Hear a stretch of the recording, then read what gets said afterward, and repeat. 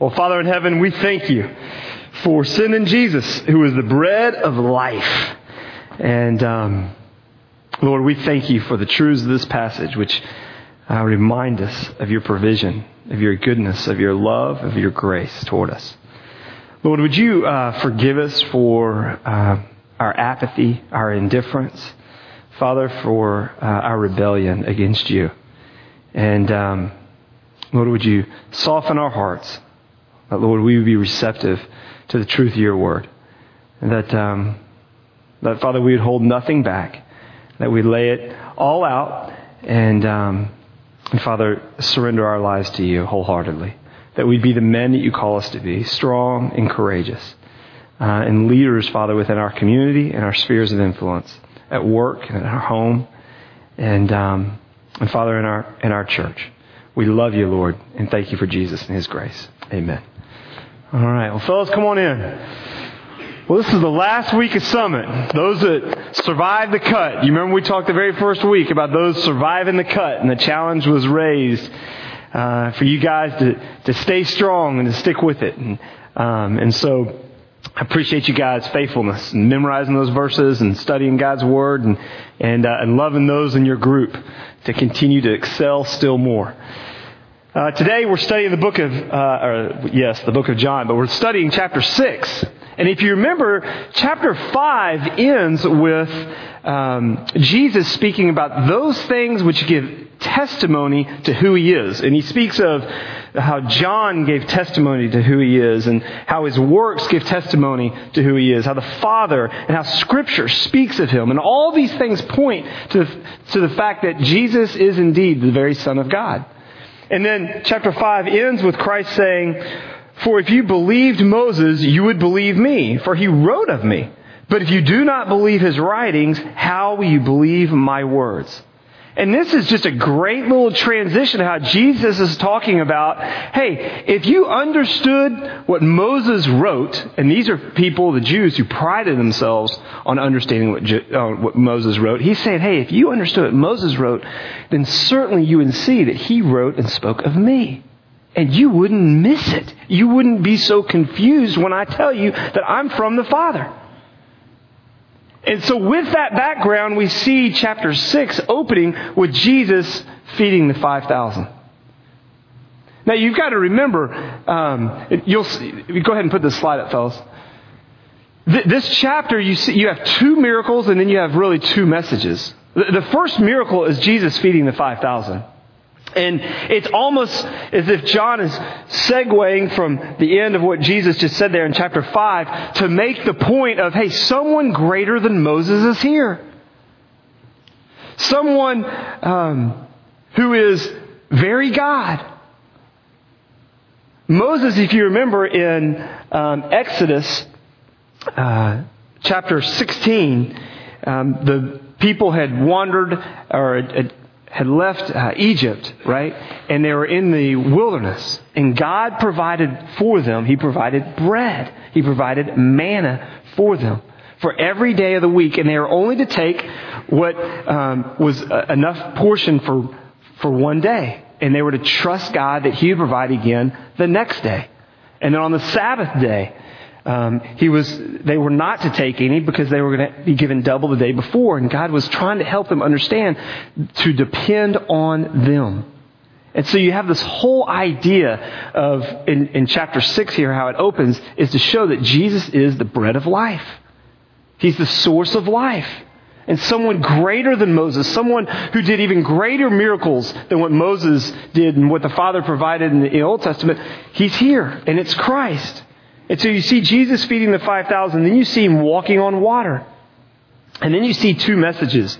One to the multitude where he goes, where he explains this whole idea of I'm the bread of life. How he moves from feeding the 5,000 to now using that to illustrate a theological truth.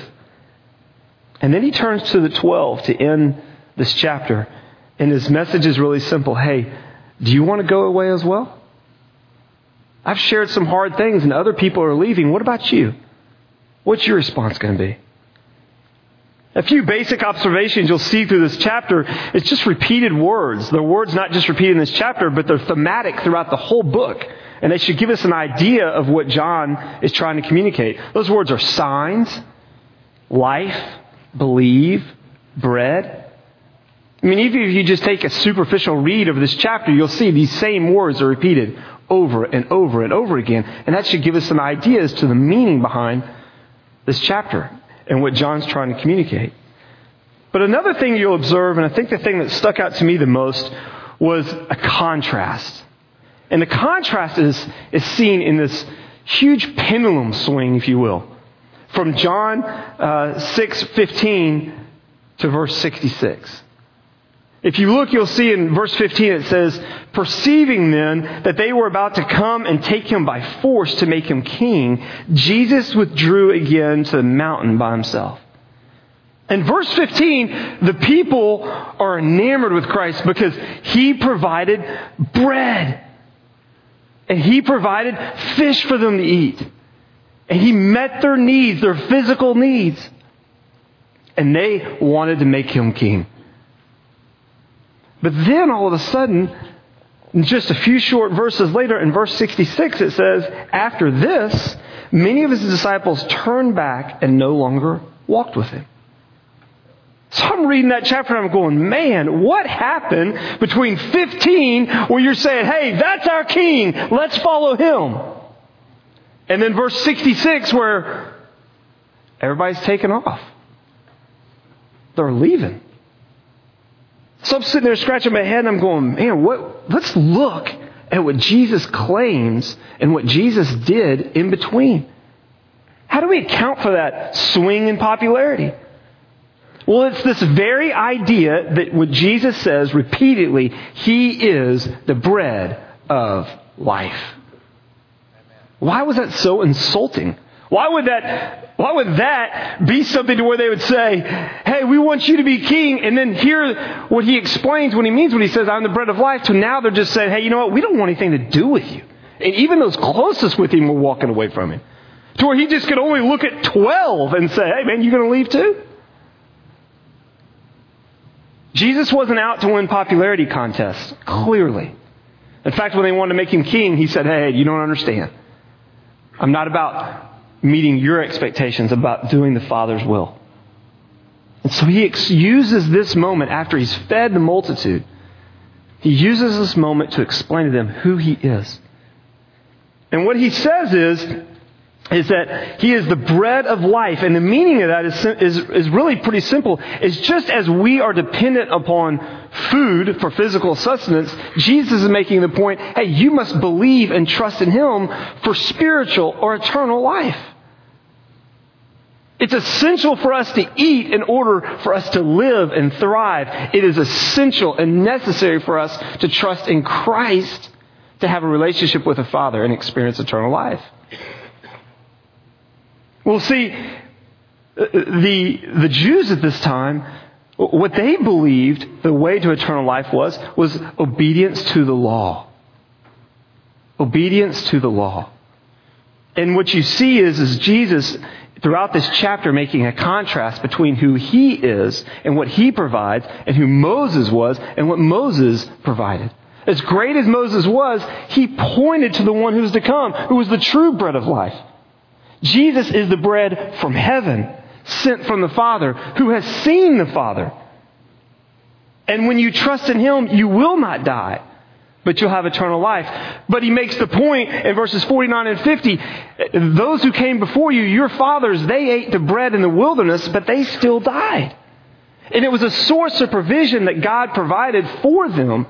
But make no mistake about it, someone greater than Moses is here. And it's essential for you to trust in me and know who I am, so that you can have eternal life, not one day's provision. It's not the law of Moses, gang. It's not systems and regulations and what you do or don't do by which you're going to have a right relationship with the Father. It's in whom you trust.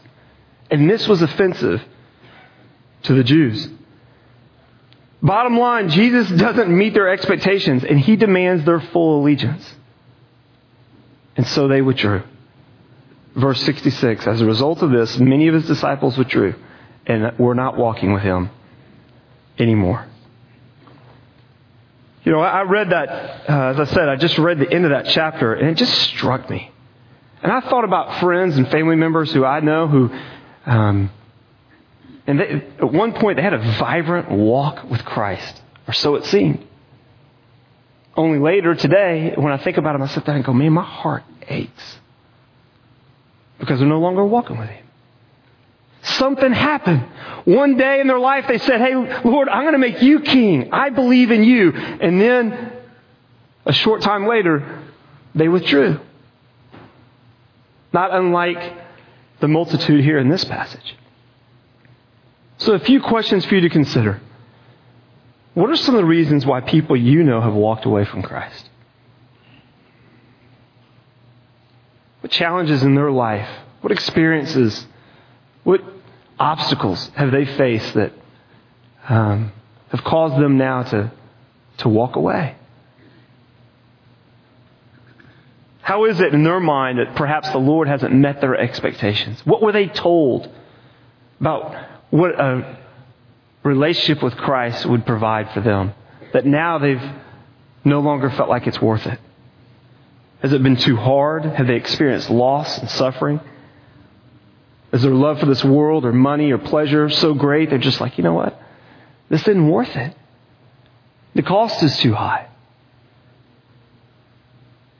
And based on what you've learned from John 6 and who Jesus is, what would the Lord have you share with them today? If you could sit down with Him this morning and share a cup of coffee and encourage them, what would He have you share? And finally, what threatens your own allegiance to Christ? What threatens your allegiance to Christ? What's going to keep you from being one of those guys that in time just goes, you know what? I think I'm done. Is it apathy, indifference? Maybe you're just in a slow drift, going through the motions. Again, we all have friends who have chosen to, for one reason or another, to walk away, just like you see right here. And my heart aches for those I love who no longer are pursuing Christ. And there's been friends who have been in this room who've chosen to walk away. I think the Lord's laid on my heart, and I hope He's laid it on yours this morning, is that we have an opportunity to re-engage, if you will, with those friends and talk to them about the one who says, I'm the bread of life. He who comes to me, he's never going to hunger. He who believes in me, he'll never thirst. And what about you? It was this passage, gang, that sticks out to me. Many of you know 3 years ago, my son was diagnosed with cancer. And on those first couple of nights there, it was like a time bomb had gone off in my life. And I remember being all alone. It was about 1 o'clock in the morning. Of course, I couldn't sleep.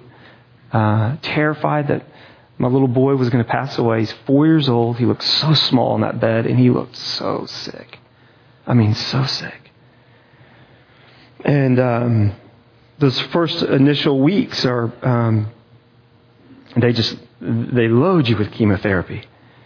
And this nurse walks in with a gown on, goggles, gloves, little footies over her feet, the whole bit. Like a space uniform. I'm looking at her going, what are you doing? And she goes, well, and before we administer this drug, we have to wear this so none of it gets on our skin. And I'm sitting there going, you're going to put that in my son? And you're so scared that you're wearing gloves and mask and goggles? And that truly was the worst night of my life. And she left, and I sat by that bed, and I just cried. And he looked so bad. And that night, as much Bible as I have learned, it was like my mind was blank. It was like I just had nothing to draw from. And I remembered just asking the Lord, Lord, please, I would do anything. I will do anything for my son to live. Anything. And there was one passage of Scripture that came to my mind. And it was John chapter 6. Where I just remembered that all the disciples said, hey, you know what? We don't want to keep following you. And they walked away. And Jesus looks and says to Peter, hey, you going to go? Are you guys going to leave as well? And Peter rather says, he goes, you'll see, Lord, to whom shall we go? You have the words of eternal life. And we have believed and have come to know that you're the Holy One of God. And it was at that moment that I just sat there and it was like the Lord it's like He just touched my heart. And He just said, hey, Blake, you going to leave? Are you going to trust me? And it was at that moment I sat there and I go, hey, this is much of a spiritual battle as it is anything else. And the one who gave His Son, that's what He kept screaming at me. Hey, I gave you my Son. Now you need to trust me with yours. It's never been easy. But man, it brought clarity. And I ask you, gang, what's threatening your relationship with Christ right now? How strong do you feel like your faith is right now? For whatever circumstance comes. That's been the greatest test of my faith. And this passage and Peter's example reminded me of the Lord's goodness and that He has the words of eternal life. Despite if all the hell going on around you, gang, it's worth pursuing Christ. It's worth pursuing Him. Even when it looks like the world around you is just falling apart. He remains good. And He's the bread of life. And those who come to Him, they will not hunger. And those who believe in Him, they will never thirst. You believe that? I mean, do you believe it? Let's pray. Lord in heaven, we thank You for Your Son, Jesus, and that He is the bread of life. That someone greater than Moses has come who can meet our deepest needs. Not just our daily provision, Lord, for physical sustenance, but Lord, Father, our need for a Savior, our need for hope, our need for life, our need for resurrection. I pray, Father, You would guard our hearts, Lord, from apathy, indifference. I pray, Lord, that You give us a greater love for those around us, that we be bolder in our message and in our testimony, that others would come to know You, Lord, that we would re-engage with those, Father, who used to be in our groups and are no longer here with us, used to come to Watermark or used to be plugged in and walking with You, and for one reason or another have walked away. Help us, Lord, to be Your men, to speak truth in our life, to encourage and to remind them. And Father, would You build our faith that, Father, nothing would cause us to ever walk away from You. And thank You, Father, that for those of us who have trusted in Your Son, Jesus, have placed our faith in You, that nothing can snatch us out of Your hand. And we love You. In Christ's name, amen. Hey guys, just a few housekeeping announcements. When you walked in, you should have received a little brochure right here on some of our equipping opportunities. And the reason I want to put this in front of you is there are several things in here specifically for dads. We've got core classes that are coming up in January. And I really would encourage you to take advantage of these. And then we will start again in February with our men's breakfast and summit, repeating again. We're going to be looking at the book of Daniel. And so that's going to be a really fun study. And then also, I want to just say thanks to all of those who have helped to host each week. We've had a greeting team here. We've had guys who have helped with breakfast. We've had guys with coffee.